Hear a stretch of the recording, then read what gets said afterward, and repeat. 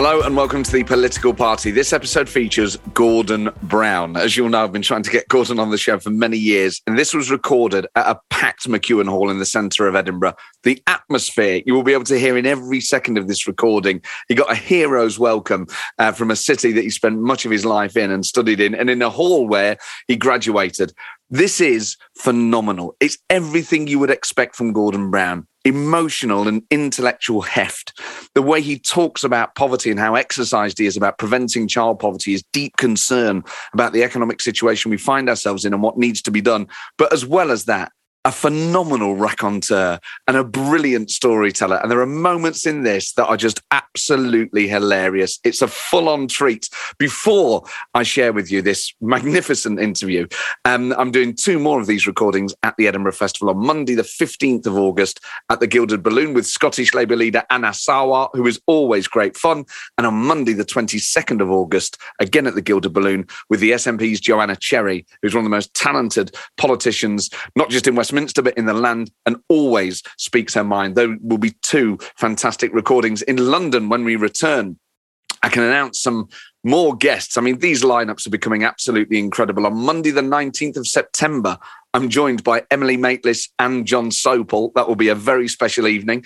On Monday, the 3rd of October, Mick Lynch from the RMT. On Monday, the 17th of October, I'm joined by Matt Hancock. And on Monday, the 7th of November, I'm joined by David Dimbleby. So the first four back are absolutely incredible. More guests to be announced. I always put a link to where you can buy tickets in the blurb and go to mattford.com/live. And of course, my show continues at the Edinburgh Festival. Clowns to the left of me, jokers to the right. And thank you to all of you who've already been. It's been a wonderful festival so far, but by far, the highlight so far has been the hour at the McEwan Hall with Gordon Brown. Enjoy. Thank you very much. Oh, thank you very much, Edinburgh. Welcome. Thank you. Welcome to a very, very special edition of The Political Party. Today's guest is someone I've wanted to interview for a very long time and is one of the finest politicians, not only that Scotland and the UK has produced, but the world has. Very few politicians will achieve not just the level of office that today's guest did, but have the impact that they did. The longest period of economic growth in our country's history and a crucial economic intervention that rescued the global economy. 10 years as Chancellor, 3 years as Prime Minister. Please raise the roof for Gordon Brown! Hello. Hi, Matt. How are you doing? Thank you. Thank you. Thank you.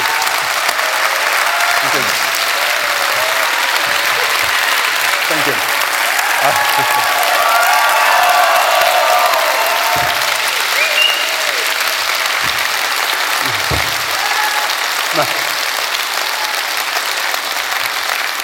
Thank you very much. I suppose I should be welcoming Matt to Edinburgh, because Edinburgh is where it all started for me. This is where I matriculated as a student. This is where I graduated.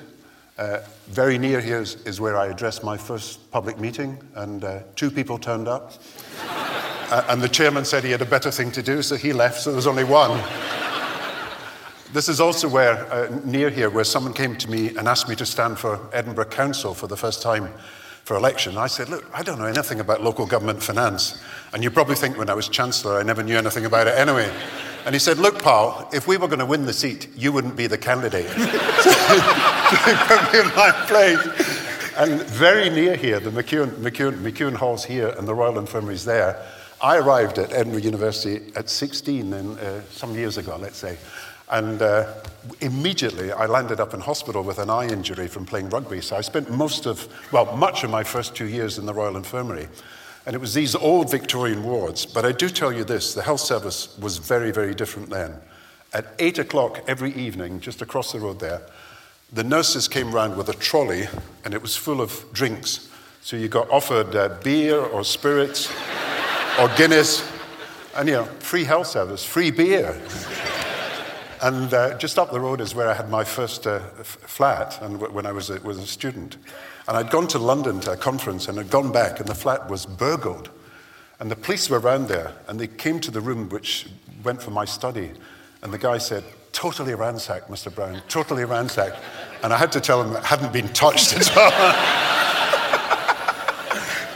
And the other thing, just to start, about Edinburgh, which I owe so much to Edinburgh, when I was a student, just finishing as a student, I worked for Scottish Television for a bit. And one of the things we did was cover the Festival Fringe.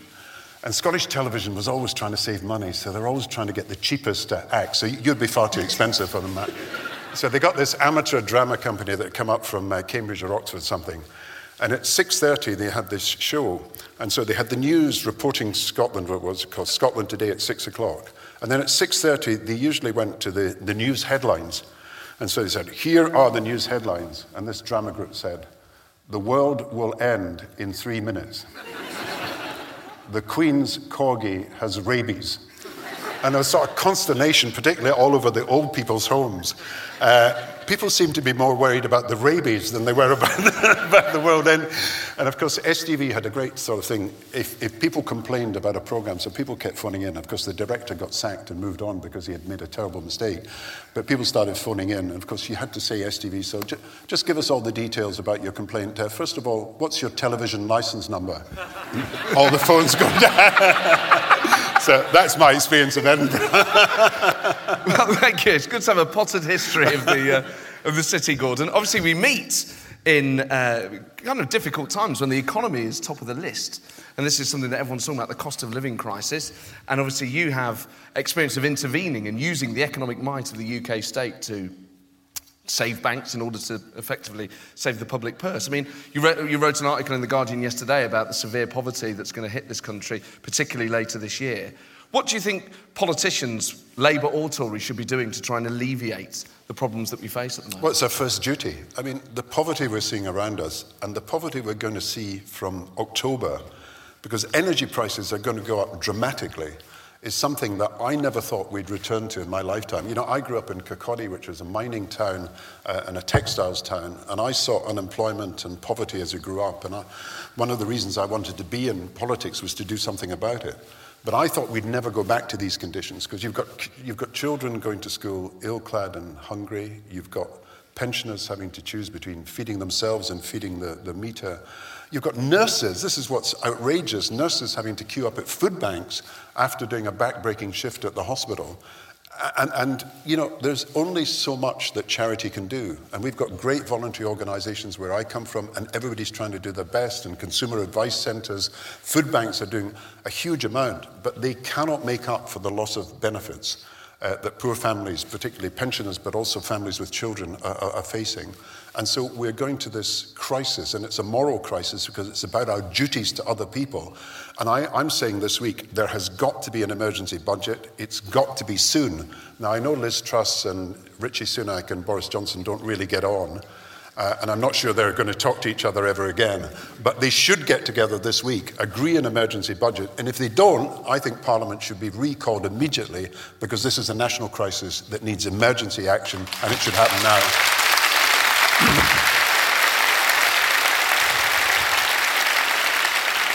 Obviously, when you were Prime Minister, you took that action in the financial crash and effectively rescued the global economy. And Rishi Sunak, at the start of the pandemic, took emergency action through furlough. I mean, would it be unfair to say that Sunak is the heir to Brown? Look, we had some difficult times in 2009, and it was incredibly difficult to deal with a problem, because just like this crisis, people didn't quite understand what was happening to start with. And we had this idea, it was the banks that had caused the crisis, but not only had they caused the crisis, but they were completely undercapitalized, and we'd either have to nationalize them, or we'd have to find a way of making sure that they could become again the nerve center of a financial economy. And so we tried to win support in America and Europe, and I went around the world to try and win support for action that we needed to take.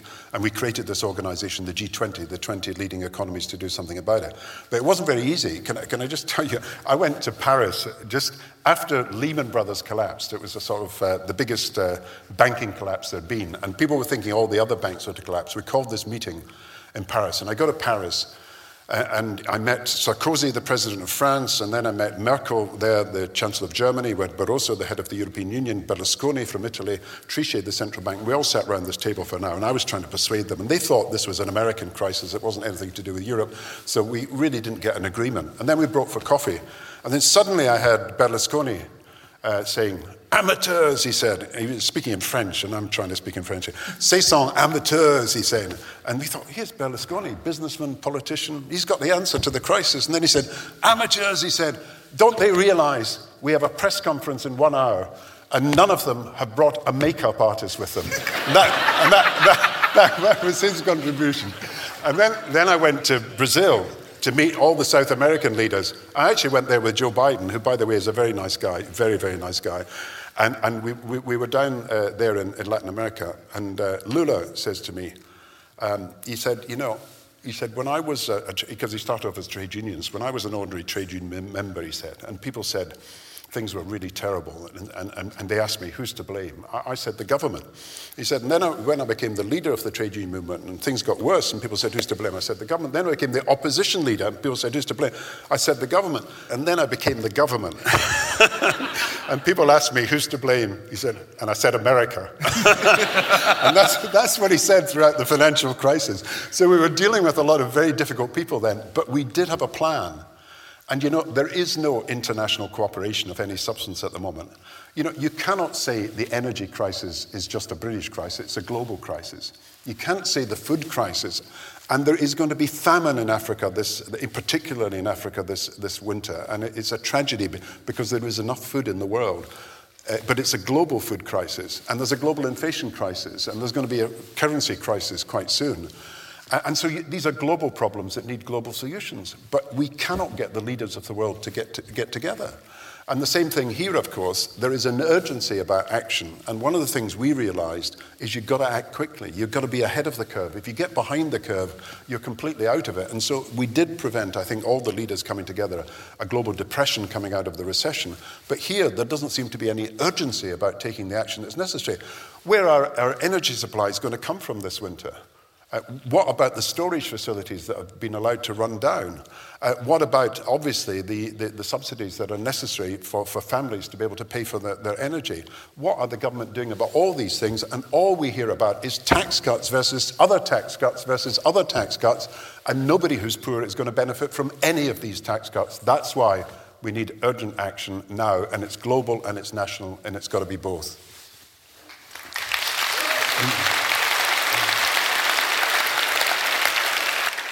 One of the other world leaders that was around at the time that's still around is Vladimir Putin. Yeah. What was he like to deal with? Now, I met Putin first in 2006, and I was in Russia and in Moscow at a meeting, and I met him at the Kremlin when I was Chancellor of the Exchequer. This really sums him up, because I went into the room, and Putin is, if you look at Wikipedia or something, he's 5'7". He's actually about 5'5", and he wears platform shoes. And he's sitting behind this big desk, and it's sort of up there. And then I'm directed to this armchair, which is actually, you just fall into it. And you end up looking up at Putin. And he says, and then he takes out his filing cards, like the KGB agent was. He takes out these cards and said, your name is, you were born on. And he wants you to think that he knows more about you than you know about yourself. And of course, it was all threats. Then, 2005-06, it was about he would sell his oil and gas to Asia if we didn't meet his terms in Russia. And it's exactly the same. You know that there was a group of American businessmen went to see him just soon after that. And he was shaking hands with them, and he was going round, and this is an absolute true story. And the head of the New England Patriots, the sports team in America, was one of the people there as part of this business delegation. And he was wearing this big ring, which was a New England Patriots ring. And he got to Putin. Putin was shaking hands and said, that ring, it looks really good. And the guy sort of takes it off to show it to him. And Putin puts it in his pocket and walks away. That's why we call it a kleptocracy. And there was a huge debate in America. I know this for a fact from George Bush. There was a huge debate. Should they ask for it back? And they decided there was very little chance of getting it back. But so not quite the Elgin marbles, is it? Yeah, not like that. The only thing that Putin understands, honestly, is strength. Any sign of weakness, and he will exploit it.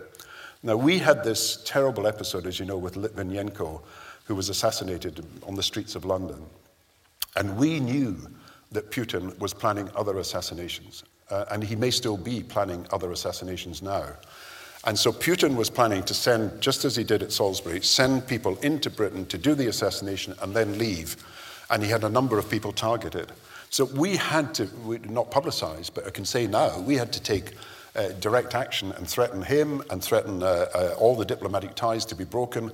We had security services protecting people for months, in some cases for years, because we knew they were targeted.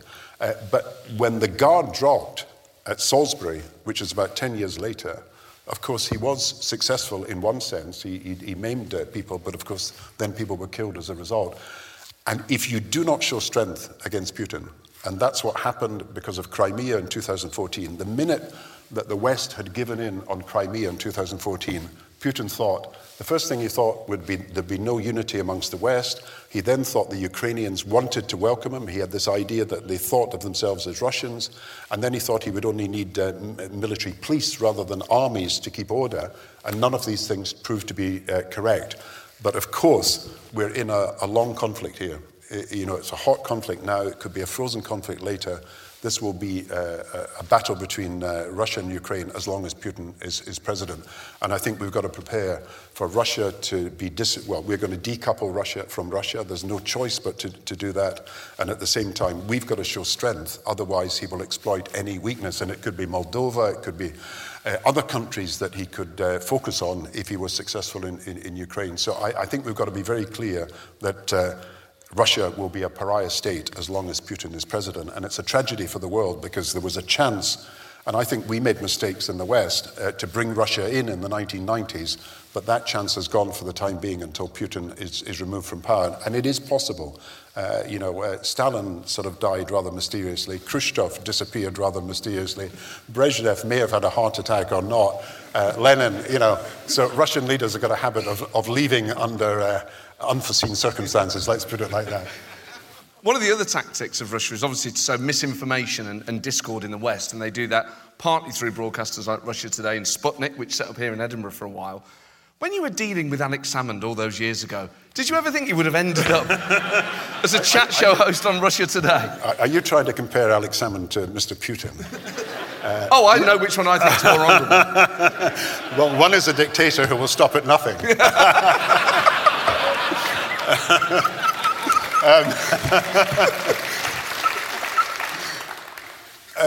Look, I don't think you deal with Scotland the way that Liz Truss or Richie Sunak or Boris Johnson deals with Scotland. I mean, look, I'm a patriot, but I'm not a nationalist. I mean, patriotism is love of your country. Nationalism is seeing the world in terms of a struggle between us and them.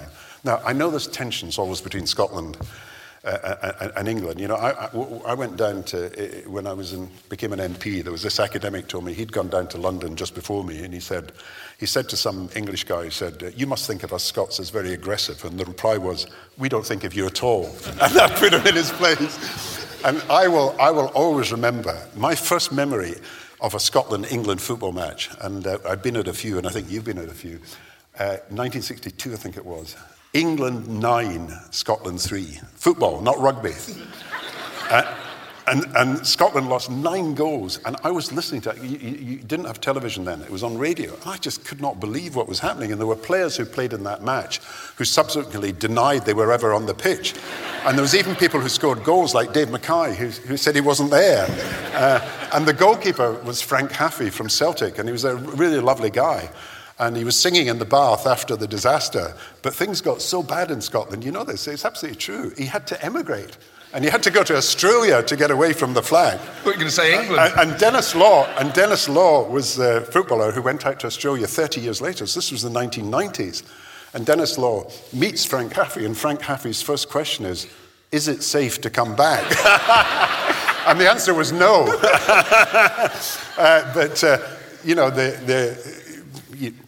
I was in Canada a few weeks ago and I was speaking, and the former Prime Minister of Canada was there, and he was telling me, your relationship with England is very similar to Canada's with America. What we say is the Americans are our friends, whether we like it or not. but look, the only way that Britain can work is if people find a basis of talking together and working together and cooperating together. Look, you cannot have a successful Scottish economy without a successful British economy. You cannot have full employment in Scotland without full employment or near to full employment in the rest of the country. Our economies are so integrated that 1 million jobs are dependent on trade between Scotland and England. So instead of Liz Truss is trying to channel Mrs. Thatcher, isn't she? She's trying to become the new Mrs. Thatcher. And I'm waiting for someone to say, you know Mrs. Thatcher, I knew Mrs. Thatcher, you know what they said about John Kennedy. And I did know Mrs. Thatcher, and I did meet her many times. In fact, the first time I met Mrs. Thatcher, she had stupidly said in the House of Commons she would meet any member of Parliament who had any grievance about what was happening to their constituency because of the recession. And so I just asked to meet her once every 6 months from then on. And so I go in, this is absolutely true, I go into my first meeting with Mrs. Thatcher, and she's in this room in the House of Commons that eventually I was lucky enough to occupy for a year or two. And she's sitting there and she says, Mr. Brown, she said, you've come to see me about the problems of Cowdenbeath and Rosyth. and I said, gently, I said, Cowdenbeath and Rosyth. And she said, you call it Cowdenbeath? We have always referred to it as Cowdenbeath. And she wanted to rename the towns in my constituency. And eventually, she was very ill at that time. She wanted to go to Chequers for the last time. And so we invited her there, and she comes to Chequers. And she's starting to reminisce, and she's actually lost much of her memory, but she's saying things. She said, you know, she said, my relationship with Ronald Reagan, people always talk about this. And do you know what was the secret of my relationship with Ronald Reagan? She said, he was more afraid of me than I was of him. hardly great friendship. But I would come back to Liz Truss. And I think she's trying to take this sort of domineering attitude that the best thing is to tell Scotland just to get lost. And, I'll not listen to you, I'll ignore you, I'll insult you, I'll do anything. And that is complete mistake, because the one person who's got a responsibility in the country to try to bring people together is the Prime Minister. And you've got to be in a position to say, look, let's cooperate on things where we can work together on. And you cannot just say, I'm not going to talk to you at all. It's quite a ridiculous position. And it's what this muscular unionism that Boris Johnson sort of practiced, where he sort of says, we're going to put up more Union Jacks, we're going to call the roads British roads and all that sort of stuff. It doesn't work. What you've got to do is respect that people have decided on different politicians and different leaderships and try and work with people. And the only way that the Union or the Britain will survive is if people find better ways to work together. And I think we can do that. We need to cooperate on the health services we did on vaccinations. We need to cooperate on jobs, and it's massively important that we're in renewables, we're in the digital industries. Scotland's got a great tradition, as the Royal Infirmary shows, in healthcare and inventions in health, and we could lead the world in these industries, but we would be a power only in health as Scotland. We can be a superpower if we work as the whole of Britain. So I would argue that the Tory leaders should think again, and there should be a fresh start attempted in the relationship between the British government and Scotland.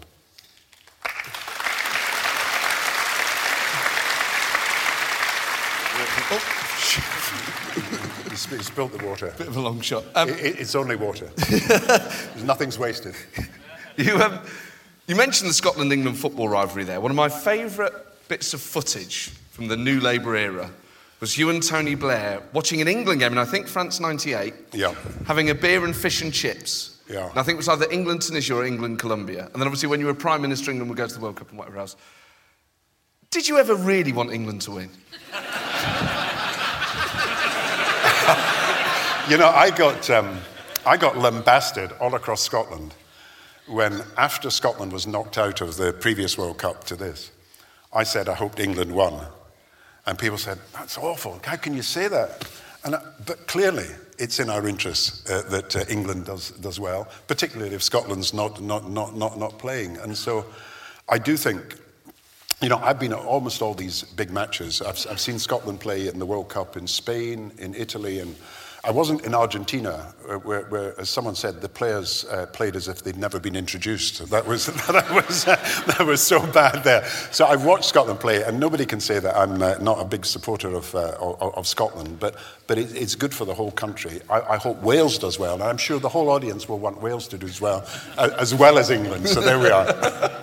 So there's never a part of you watching that Colombia game thinking... Well, when I was there at Wembley when I'm afraid we missed Gary McAllister missed the penalty, and that was a terrible day because Gascoigne then went up the pitch and scored a goal. And I did think that night when I was talking to English supporters that they were becoming rather arrogant.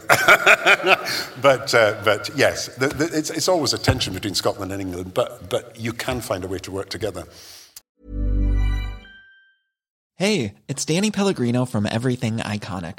Ready to upgrade your style game without blowing your budget? Check out Quince. They've got all the good stuff, shirts and polos, activewear, and fine leather goods, all at 50 to 80% less than other high-end brands. And the best part? They're all about safe, ethical, and responsible manufacturing. Get that luxury vibe without the luxury price tag. Hit up quince.com/upgrade for free shipping and 365-day returns on your next order. That's quince.com/upgrade.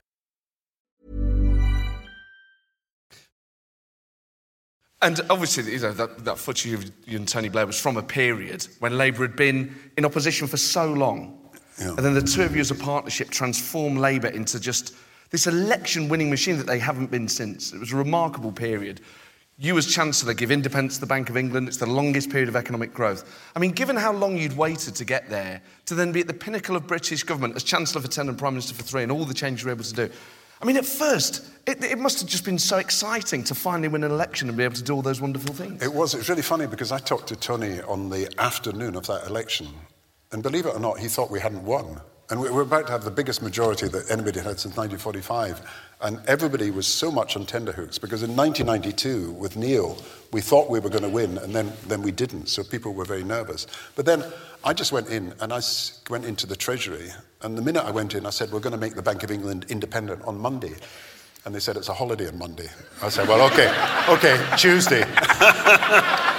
And then the permanent secretary said, I think you've got to wait. We've got to consult. We've got to go around and we've got to talk to people. What about the cabinet and so on and so forth? I said, no, we're going to head on Tuesday. And we did go ahead on Tuesday, and we just got down to work. And remember, we had a new deal for the young unemployed and for the long-term unemployed within a few weeks of getting into government. And that's why I say you can move very quickly. And let me just say, we talked about a new Britain then, but I think the demand for a new Britain is bigger now.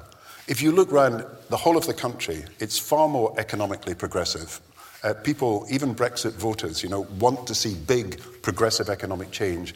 We're far more socially egalitarian, and all these elements of racist, religious prejudice, I think, are starting to go, and certainly they're a very small minority of the country.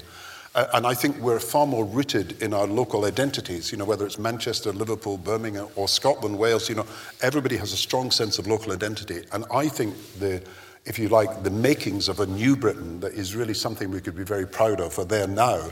And I'd be very optimistic about Keir and others being able to project this idea of a new Britain that actually changes things overnight, starting perhaps with the House of Lords and all these things that we tried to do something about but failed when we tried in the last 20 years. I think people are ready for change. I think people would like to close that place down, and we'd like to start to do something a bit more democratic with it.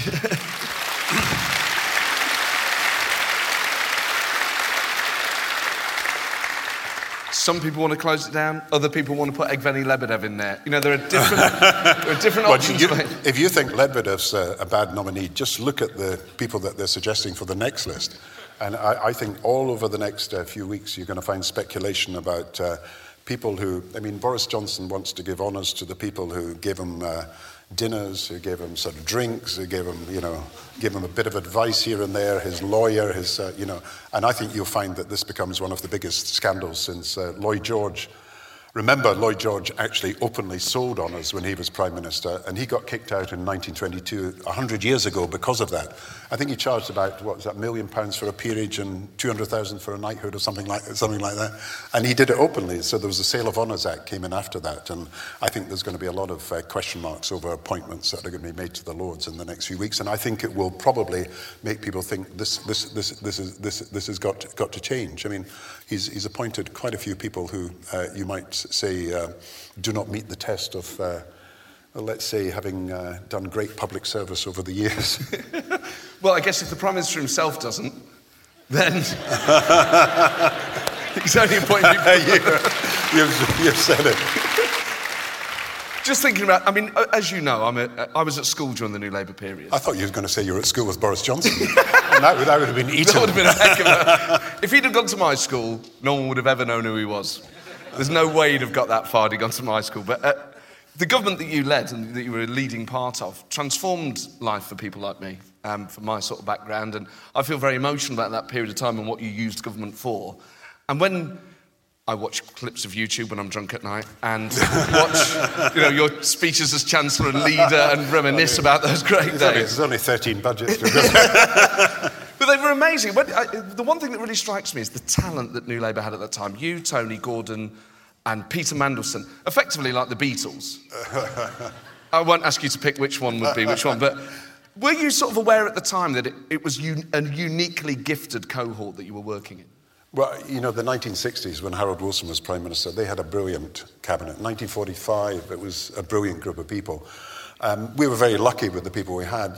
What I keep saying to myself was, we really did not do enough to end child poverty.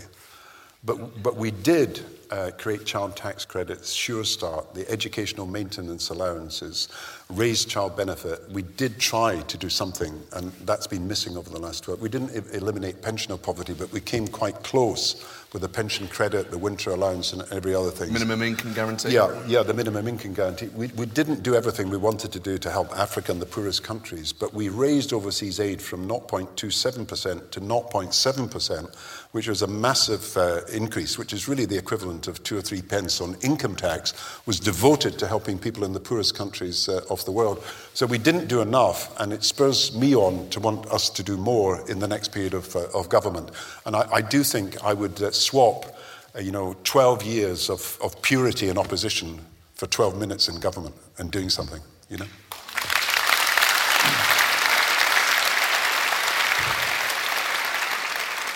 One of your many great strengths is your oratory, and I remember your leader speeches at Labour Party conference, which were just these phenomenal, just lessons in oratory and your ability to really emotionally move an audience. I'm not sure if you ever sort of thought of your own ability like that.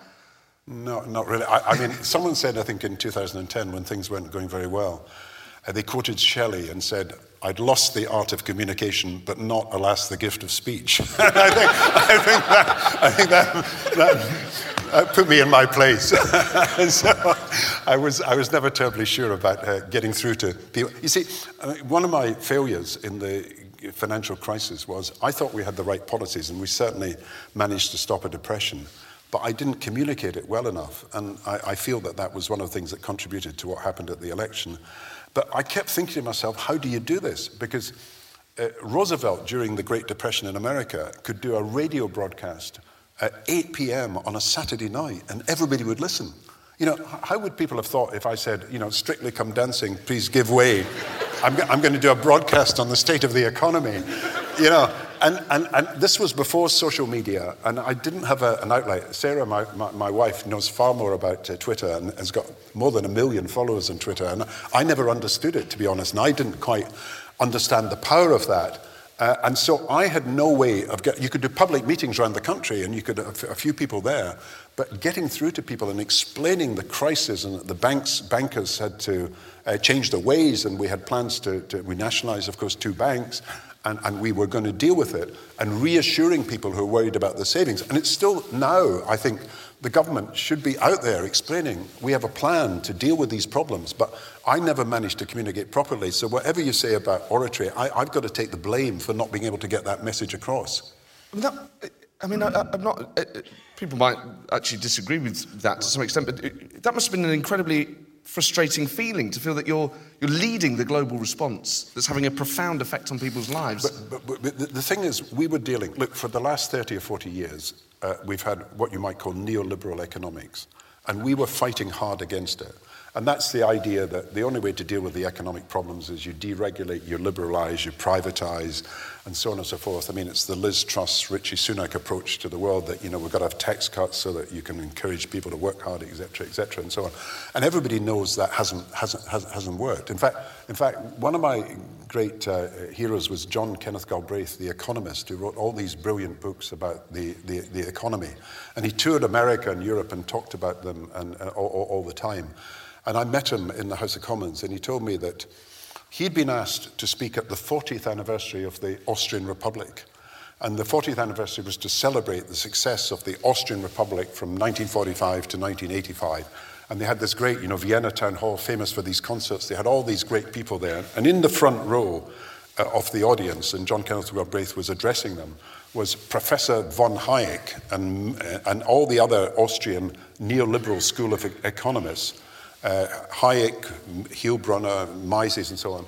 And Galbraith told me, he stood up and he said that he wanted to thank the Austrian economists, Hayek, Milbron, and so on, because if they had not left Austria in 1945 and emigrated to America with their views, then Austria could never have enjoyed the high standards of living and economic progress that they enjoyed. And that's the kind of era we've been living through. And we were fighting against the tide all the time. I mean, America, even under the Democrats, was a pretty neoliberal environment. And so what was exposed in 2009 was that this whole sort of edifice of neoliberal economics has failed.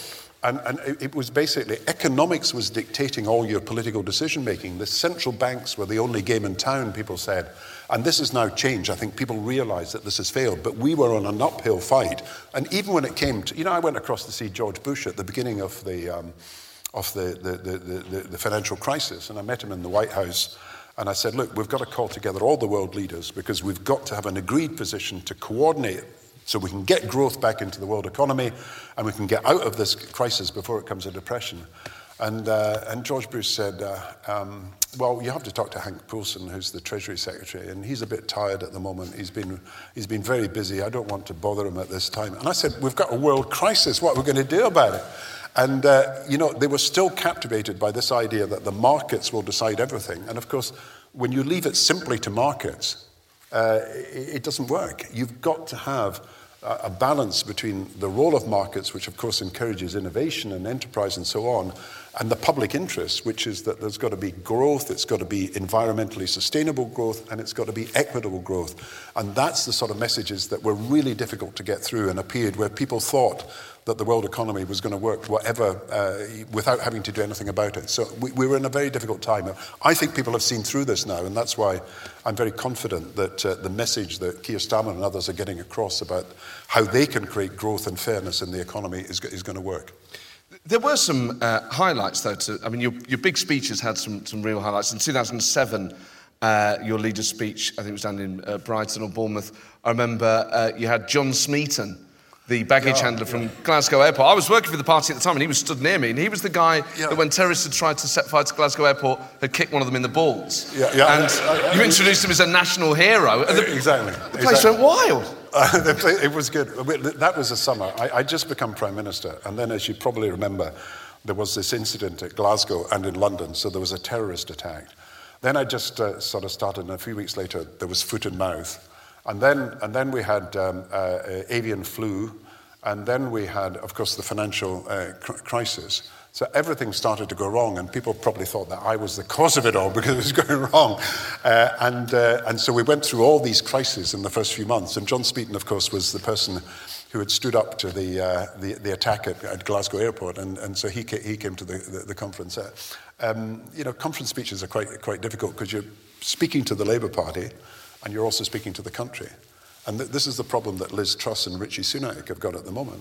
They should be speaking to the country because it's the country that needs to hear, but they're just speaking to the Conservative Party. So you've got to get the balance. You've got to get the balance right. But that's why at the moment we're only hearing about tax cuts and not hearing about how they might meet the economic challenges of the time.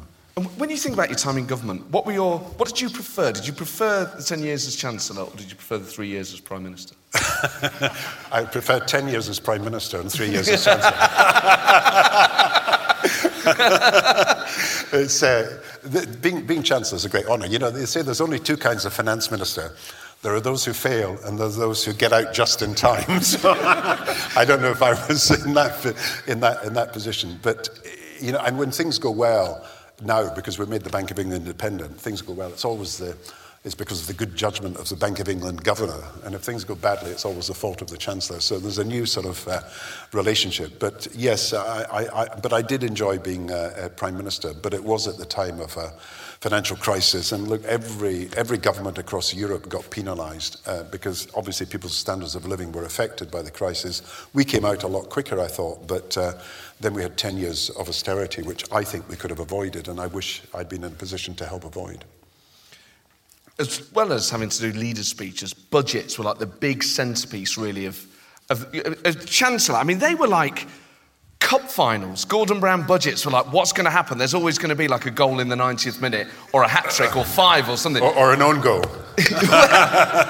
On the whole, they were very well received, weren't they? I mean, do any in particular stay in the memory? The real trick of a budget is doing the budget on the first day, getting good publicity the next morning, and people actually forget about it for a bit, because if it goes on for 2 days or 3 days, people find some fault in it, and that becomes the biggest issue. So we always wanted to have the budget and then get on with some of the other issues. But you know, it's a great honour doing these things. It's really funny because when I became Chancellor, I asked for a new budget box. The old budget box had been used by Gladstone, and it was a bit battered, to be honest. And had been going for 100 years. And there was a famous story about the Chancellor going to Ireland, Northern Ireland, with his budget box. And of course, Northern Ireland, they're always saying, where's the money, where's the money? And the wind blew, and the budget box blew open, and it was empty. And that was how the Northern Ireland people saw what the contribution of the Chancellor was. And I got the apprentices at Rosyth Dockyard in my constituency to do a new budget box. So we had a new budget box for the occasion. And it was to symbolise the New Deal for young people. But it's really interesting because when I finished as Chancellor, they sent me the budget box back. And so I think it's in the National Library now. So they're back to using the Gladstone budget box, which is back to history. Well, it's a very cool thing to have done. I remember that being made, and the sort of history around that was very, very special. There were budgets, there were leaders' speeches. Was there anything about being Prime Minister that was particularly difficult? What was the part you struggled with the most? I think Afghanistan, look, Iraq. I got us out of Iraq as quickly as possible. You know, America left Iraq at the end of 2011. We left Iraq in the first months of 2009. I just said to George Bush, we are leaving and we are going because I cannot see how we can make this work, and we're actually potentially doing more damage than good by staying. And it was a tragedy, of course, because so many people had lost their lives, and you did not want to underestimate the contribution that people had made, but it was the right thing to leave. Afghanistan was a more difficult problem because clearly there was still a terrorist element in Afghanistan that had to be countered. But I wanted to have a policy called Afghanization, which was that the Afghans themselves started to run the country. And so Afghan police, we've spent a lot in training them, Afghan army, but it was an incredibly difficult problem because for some reason we had agreed, and it wasn't my decision, that we would manage Helmand's difficult province. And every week I was having to write letters to soldiers' wives and soldiers' mothers who died, and I wrote individually to everyone where there was a death and a casualty. And it was heartbreaking to see so many young people die. Now, I think that their contribution was immense, and I think we had to protect that country against the return of terrorism. But of course, Joe Biden made a very early decision to leave Afghanistan, which we had to do at some point, but perhaps the way we did it was not the best way of doing it. One of the other elements of being a leading politician in the public eye, Chancellor or Prime Minister, is that then you are depicted by actors and people like Rory Bremner and younger impressionists are available. I mean, have you got a good impression of you? Well, I don't think it's that good. The one thing... I'm not very good at myself either. The one thing I always noticed you did at budgets was pluralise million and billion. So it's from 82.9 billions in 2011-12 to 92.8 billions in 2012-13. Mr. Speaker, this is a Labour budget, and I commend it to the House. Well, million sounds better than million, doesn't it? Well, it does actually. So billion sounds better than billion. So was that a deliberate thing to make it sound better? Not that I remember.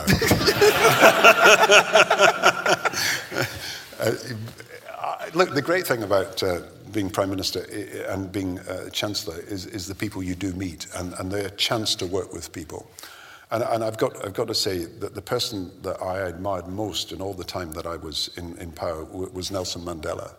Now, if you're looking at the sweep of history over the last 300 or 400 years, one of the huge events of that time is South Africa ending apartheid and becoming a multiracial country.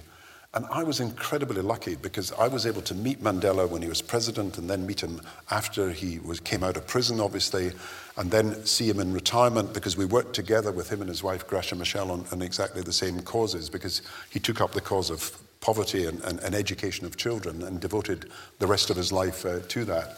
And I had some great times with Mandela. You know, we organized his 90th birthday party in London. And he wanted to raise money for children's charities in South Africa. So he wanted it to be used to raise funds for getting a children's hospital and children's schooling. And so all the Hollywood celebrities came to this event in London. And I'd just become Prime Minister in 2007. And Mandela was there with Gracia, Bill Clinton and Hillary Clinton. You had all the people from Will Smith, Forbes Whitaker, Emma Thompson. You had all these people. And Mandela put up this letter he'd written, Letter to a Child, and he said it should be auctioned, the original, for charity to raise the money. And so Will Smith was the auctioneer at the time, and he sort of blew it completely, and someone else had to stand in. And eventually they went going up in all these different numbers, so 300,000, 400,000, going up in 100,000, 400,000, 5,000, 6,000, 700,000. And at 800,000, there was only two people left, Oprah Winfrey versus Elton John. And they were sitting at exactly the same table as I was with Mandela and his wife. And so Elton does 800,000, Oprah does 900,000, Elton does 950,000, Oprah does 1 million, and then Elton pulls out. And then we have to tell Oprah she's paying in pounds and not dollars. And she got something of a shock. And I told Mandela, where's the second letter? He'll pay 900. And then we had this concert for Mandela, and it was an amazing occasion because all the pop stars were there, and some of you may remember this famous concert that was held in Hyde Park. And Mandela I was sitting next to Mandela there, and it was amazing because Gracia, his wife, was an amazing woman, but she had decided that he should not drink any alcohol to preserve his health. And Mandela was hiding a bottle of champagne from his wife. And I thought at 90, can you not be allowed to get one drink? So I was sort of conniving with him so he could drink. And she was coming in and looking at him saying, what are you doing? And he was, anyway, and then he went down to meet the artistes. And you may have heard me say this before because it was amazing.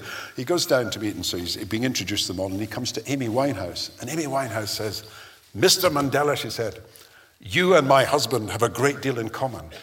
And Mandela's sort of flummoxed, doesn't know what to say. And she says, yes, he said, both of you have spent 27 years, spent many, many years in prison. And of course, Mandela's 27 years, and how many years her husband had, I don't know. But it was amazing. Okay.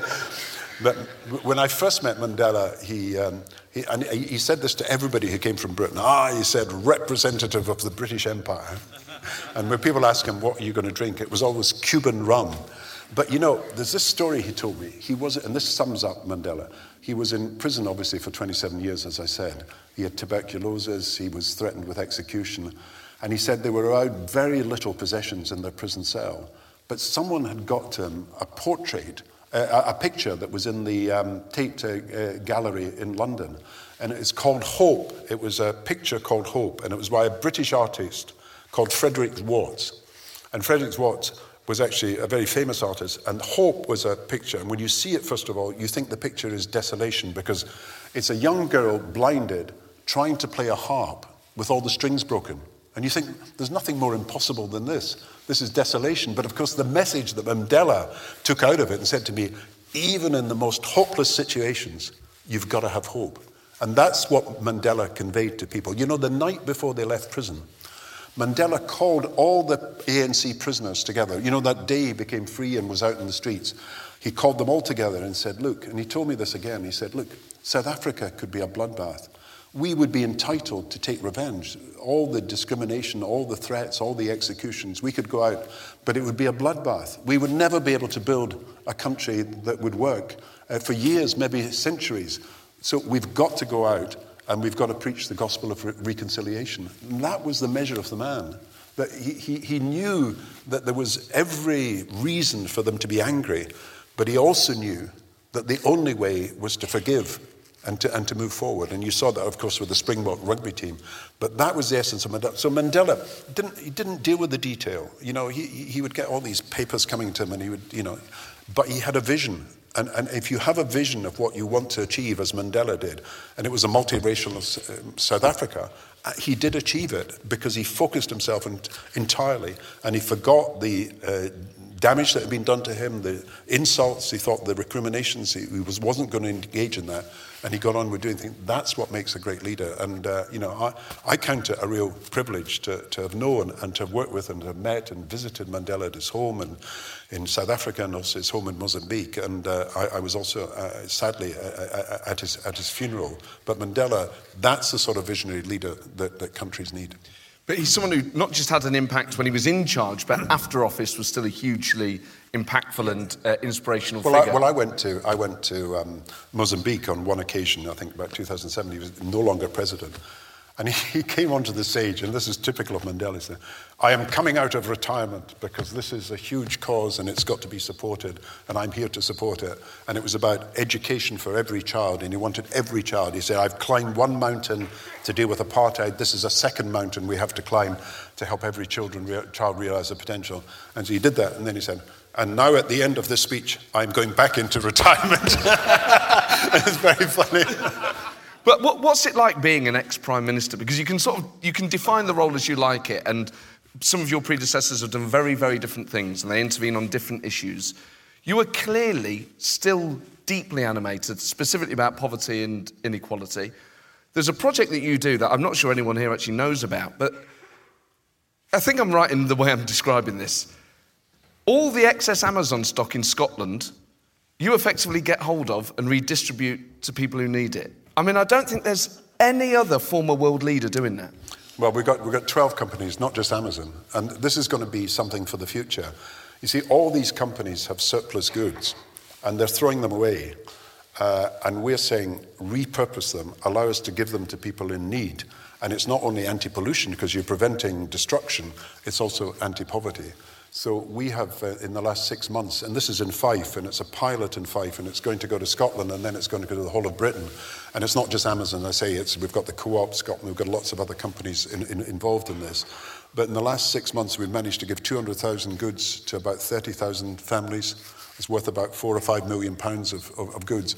And we think we can do much more, and we think this could grow to being a huge amount of goods. Now, the problem is that charity cannot do enough to make up the difference. If you lose your benefits, if you've lost your universal credit being cut by £1,000 and so on and so forth, we can't make up all that difference. But it does show that in a county like Fife, where I come from and where I grew up and I was at school, and I've seen so much poverty that needs to be addressed, we can do something to help those people in poverty. And we want to bring this project to Edinburgh and the Lothians, and then to Tayside, and then to the rest of Scotland, and it will come round Britain. But there's so many companies that are throwing away goods that are being wasted that could be repurposed and used for families. And I'm not just talking about food, because we can help food banks. We've now got 400 charities drawing on this facility. I'm talking about toiletries, I'm talking about beds, I'm talking about bedding, I'm talking about home furnishings, I'm talking about children's clothes and clothes. All these things are now available, and there's thousands of these goods that can actually be got to people who really need it. And I do want to involve lots of Edinburgh charities in this as we move forward in the next few months. But it says something about your character, that's what you're choosing to spend life after office doing. You know, there are lucrative lines of work elsewhere, and obviously they're totally legitimate, and you can do those things in order to, pay the mortgage or whatever. But the fact that you're actually at the heart of this thing, as a former Prime Minister, I mean, there must be people who actually can't believe that Gordon Brown's in the middle of a warehouse, logging all, these toasters and kettles that no one wants. I don't think they trust me to organise it very well. But look, I decided when I left office, it's the greatest honour in your life to be able to be a member of Parliament and to be able to serve the public in that way and to try your best. But I did not want public service to be a platform for private gain. So anything I do, I give it to charity. And I'm not interested in sort of lucrative directorships or anything else. That's not where I am. But I do think that we can make a difference when it comes to poverty in this country. And I do think,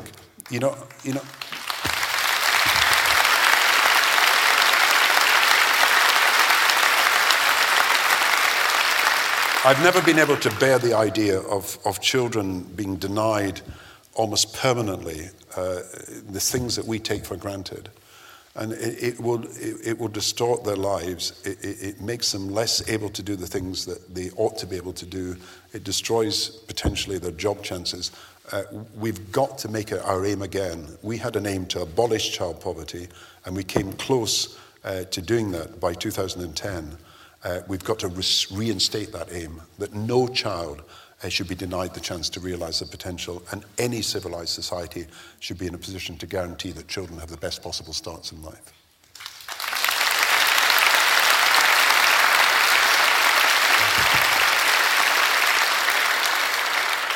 I know it's very difficult for politicians to have a sense of how the public feel about them, or what their legacy is, or how they're viewed. But I hope you realise that the things you did in office had a profoundly positive impact on people like me, and that you should be very proud of what you used politics for. You know, we've lived for so long, well, certainly in the last few years, under an individual that seems to have only used high office purely for selfish fulfilment. Almost an ideology-free individual. It's been immensely frustrating to watch. Whatever things you got right or wrong, the big things that you got right kept people alive, got more people longer educations, made us safer as a country. I hope for whatever, you know, you said you felt guilty about 2010 earlier. I hope that that's not your only feeling about your time in office, and I hope that you can feel proud for some of the... There'll be people here tonight, including myself, whose lives were changed because you were Chancellor in Province. You're very kind. I mean, look, I wish we'd been able to do more. When we introduced the child tax credit, which I think helped a lot of families, because once you had a minimum wage, you could have a child tax credit that could boost the incomes of people who were on low pay, as well as people who were on benefits and in poverty. But we never properly explained it to people. So people were getting 60, 70, 80 pounds extra a week, and in some cases 100 pounds extra a week as a result of the child tax credit.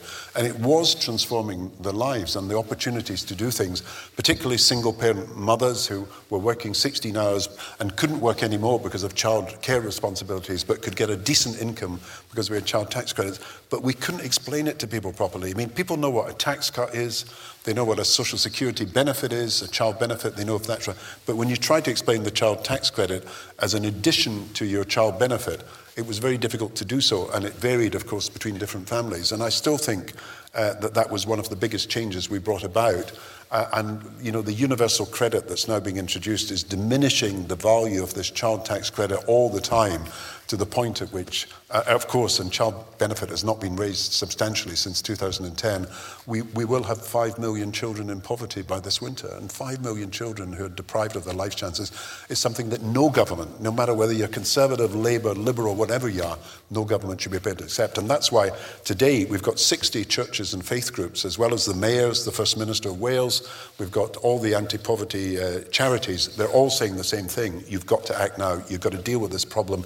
And if you don't deal with it now, you'll not be able to have any benefits rise in October, because it will take time for the computers to be adjusted, and people will not be able to turn up their heating and not be able to afford their food. So this is almost an emergency that has got to be addressed immediately, and that's what I'm going to devote the next few months to trying to press the government to take action on this. Gordon, there's so much more we could talk about. We're going to have to, before we wrap up, there's one last question I want to ask you. Obviously, many things that you care about and would like to see happen in the future. What is more likely? Labour win the next election, or Scotland qualify for the next World Cup? If Labour wins the next election, Scotland will qualify for the next World Cup.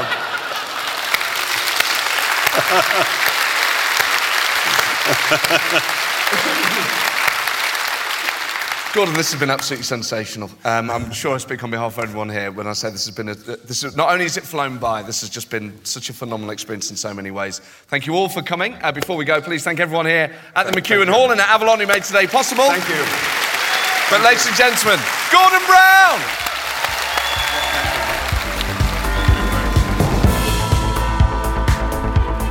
Well, there you go, Gordon Brown. That absolutely flew by. And of course, whenever you're interviewing someone of that stature, someone who's been Prime Minister and Chancellor, there's so much more that you want to talk about. So I hope that at some point in the future, whenever that is, Gordon can come back on the show, because he's a phenomenal storyteller. I mean, that story about the England-Scotland game is so funny. His delivery is perfect. And again, as I said at the start, everything that you would want, insights into what it was like to be Chancellor and Prime Minister. And on top of that, just that the fact that he's still so animated about changing the world is something that is just so inspirational. And it's just amazing, with all these, with that level of guests, when you're talking about former prime ministers and senior cabinet ministers, and it is very similar to the Michael Heseltine and Neil Kinnock episodes, where you're dealing with people that have really shaped our country and have dominated politics for such a long time. And there are actually very few people in that kind of group who are simultaneously very, very talented and also were at the top for a long time, that really, really shaped the country we live in. And what an absolute treat that was. And I'm sure you could feel it coming through your headphones or your speaker or whatever you listen to that on. The atmosphere in the room from start to finish was just total electricity. So thank you to all of you who came. It was a very special afternoon. And as I said at the start, the next two in the Edinburgh Festival are Anna Sarwar on the 15th and Joanna Cherry on the 22nd of August. And then when we come back to London on the 19th of September, Emily Maitlis and John Sopel. On the 3rd of November, Mick Lynch. On the 17th of October, Matt Hancock. And on the 7th of November, David Dimbleby. Loads more guests to be announced. Thank you for downloading this. Please do share it far and wide and leave a written review. And I'll see you next time. Ta-ra.